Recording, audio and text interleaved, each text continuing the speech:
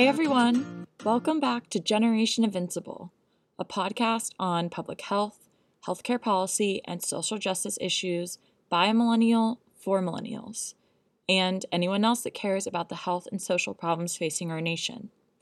I'm your host, Abigail Meller. No hesitation today, I'm jumping right in. On March 16, 2016, Judge Merrick B. Garland was nominated by President Barack Obama to replace Justice Antonin Scalia as an Associate Justice of the United States Supreme Court. Based on Justice Scalia's record, RIP, many people were excited to have a new face, especially one a little more moderate compared to Scalia, on the court. When Judge Garland's name was first brought up and circulated as the possible next addition to the Supreme Court in 2010, he received bipartisan support. With his moderate stance, he's seen as a consensus builder who could potentially unify a pretty fractured court. According to New York Magazine, quote, "Since he ascended to the bench, Garland has won many fans, Republicans among them, with his careful opinions and lack of overt ideological bias. Garland counts Roberts, with whom he clerked as a young man, as a friend. Ed Whelan, a former Bush Justice Department official, calls him the best nominee that Republicans could hope for." Right-wing judicial activist Kurt Levy adds, "You'll have, if not a love fest, something close to it if the choice is Garland." And today, after completing this exhaustive process, I've made my decision. I've selected a nominee who is widely recognized not only as one of America's sharpest legal minds, but someone who brings to his work a spirit of decency, modesty, integrity, even-handedness, and excellence. These qualities and his long commitment to public service have earned him the respect and admiration of leaders from both sides of the aisle. He will ultimately bring that same character to bear on the Supreme Court, an institution in which he is uniquely prepared to serve immediately. Today I am nominating Chief Judge Merrick Brian Garland to join the Supreme Court. You should continue to watch the video of the nomination speech with Obama. When Trevor Noah of The Daily Show said Garland was totes adorbs, I sort of rolled my eyes. But then adorable Garland choked up when accepting his nomination, saying this was the greatest honor of his life, other than when his wife agreed to marry him. I mean, come on, don't y'all want a judge who has a soul? Honestly, that makes him relatable AF, in addition to all of his other qualifications that actually make him a great choice for the Supreme Court. However, when Justice Scalia passed on February 13th, within hours of the announcement in the news, Senate Majority Leader Mitch McConnell said that the Senate needed to wait until the next president's nomination in 2017 and that it should not consider any U.S. Supreme Court nominee, aka, as it has done for quite some time now, not do its job. Until this point, the longest it has ever taken for a Supreme Court nominee to reach a confirmation vote was 125 days. Since 1975, the average time from nomination to confirmation was 67 days. You may think that the Senate is sort of in the right because they want the person who the public most recently chose to pick the next nominee. However, 6 justices have been confirmed in a presidential election year since 1990. When this podcast will be posted, Judge Garland will have been waiting for 194 days since his nomination. And there's not much indication that this vote will be brought anytime soon, if at all. And yes, this is them not doing their job. It's 100% the president's responsibility to choose a replacement nominee to the Supreme Court. According to Article 2, Section 2 of the Constitution, the advice and consent of the Senate is required for that nomination to become a real appointment. It doesn't necessarily say that the Senate is required to hold a vote on the president's nominees, but the interpretation of the Constitution that the Senate needs to, as it always has, provide hearings on nominees has been used for years and years. Nominees have been blocked in this way before. as the Democrats blocked George W. Bush's nomination of Miguel Estrada to the D.C. Circuit for over 2 years, until he decided to withdraw. But they had concerns about Estrada's judicial philosophy.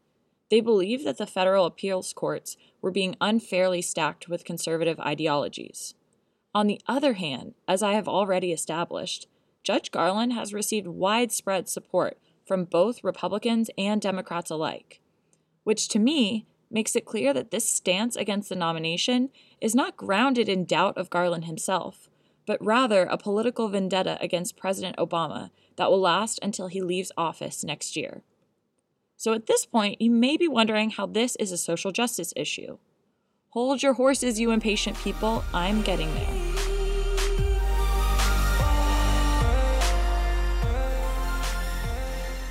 Okay, so why is this an issue for everybody?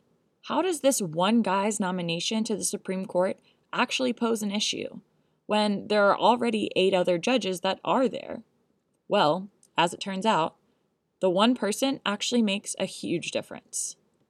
Too many cases.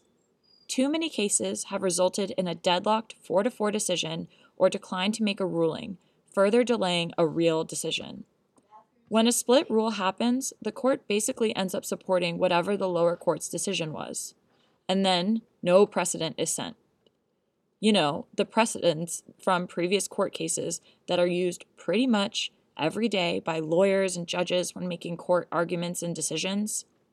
For example, in Island Trees School District v. Pico, Justice Brennan cited 2 previous court cases to rule that, quote, local school boards may not remove books from school library shelves simply because they dislike the ideas contained in these books and seek by their removal to prescribe what shall be orthodox in politics, nationalism, religion, and other matters of opinion.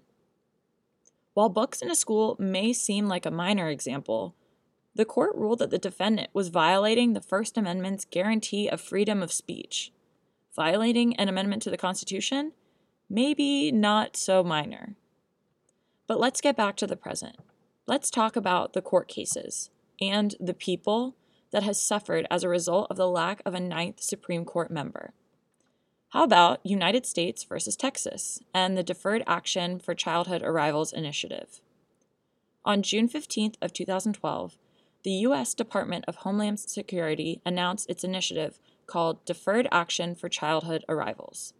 Under DACA, unauthorized immigrants who came to the country before age 16, were under age 31 at the time of the announcement, and had been in the country for 5 years when the initiative was announced, were eligible to apply for a 2-year reprieve from deportation and a work permit. In November of 2014, President Obama announced his Immigration Accountability Executive Action, which expanded DACA and created a new program called Deferred Action for Parents of Americans and Lawful Permanent Residents. This basically puts off deportation, also known as deferred action, for parents of lawful citizens who have not committed certain crimes and pass a background check, among other things. Then they're able to apply for work authorization as unauthorized parents of U.S. citizens or lawful permanent residents. However, in United States versus Texas, 26 states sued the federal government because of these executive actions by Obama's administration to improve immigration enforcement. The U.S. Fifth Circuit Court of Appeals, which is known to be one of the most conservative courts, blocked the programs from going into effect until the case is resolved. When the 8-person Supreme Court became deadlocked at 4-4, the Fifth Circuit's decision blocked the expansion by default. And as a result, an estimated 4 million immigrants will remain vulnerable to deportation, and more than 6 million citizens will continue to live in fear for their loved ones. On top of that, the Supreme Court's lack of a ruling is costing the U.S. economy $29.9 million in gross domestic product each day the programs remain on hold, as these previously eligible immigrants are unable to work legally, earn higher wages, and make even greater contributions to the U.S. economy. If millions of dollars saved is not enough to convince you, let me give you another case. How about the sovereignty of tribal courts when prosecuting a child molester? In Dollar General Corporation versus Mississippi Band of Choctaw Indians, a 13-year-old tribal member claimed he was sexually assaulted by a non-member employee when they both worked for Dollar General. The boy's family sued Dollar General in tribal court, but the company argued that the tribal court did not have the authority to make this ruling since the company is not part of the tribe. The Fifth Circuit ruled that the suit should go through in tribal court, but it then took the Supreme Court 6.5 months to announce a deadlock. While the tribal court ruling stood, it did not answer the question of tribal sovereignty and tribal court authority. This split ruling has unknown negative ramifications on the ability of tribal members to seek justice in their own courts. The bottom line is that an uneven number of members on the Supreme Court is essential to preventing this deadlock between opposing ideologies. The Senate's refusal to participate and give advice and consent in judicial nominees has had a huge impact in the last 6 months.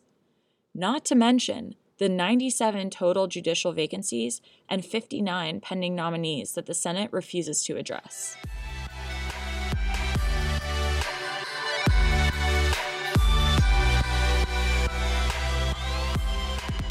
Judge Merrick Garland is unquestionably qualified to take Justice Scalia's seat on the Supreme Court.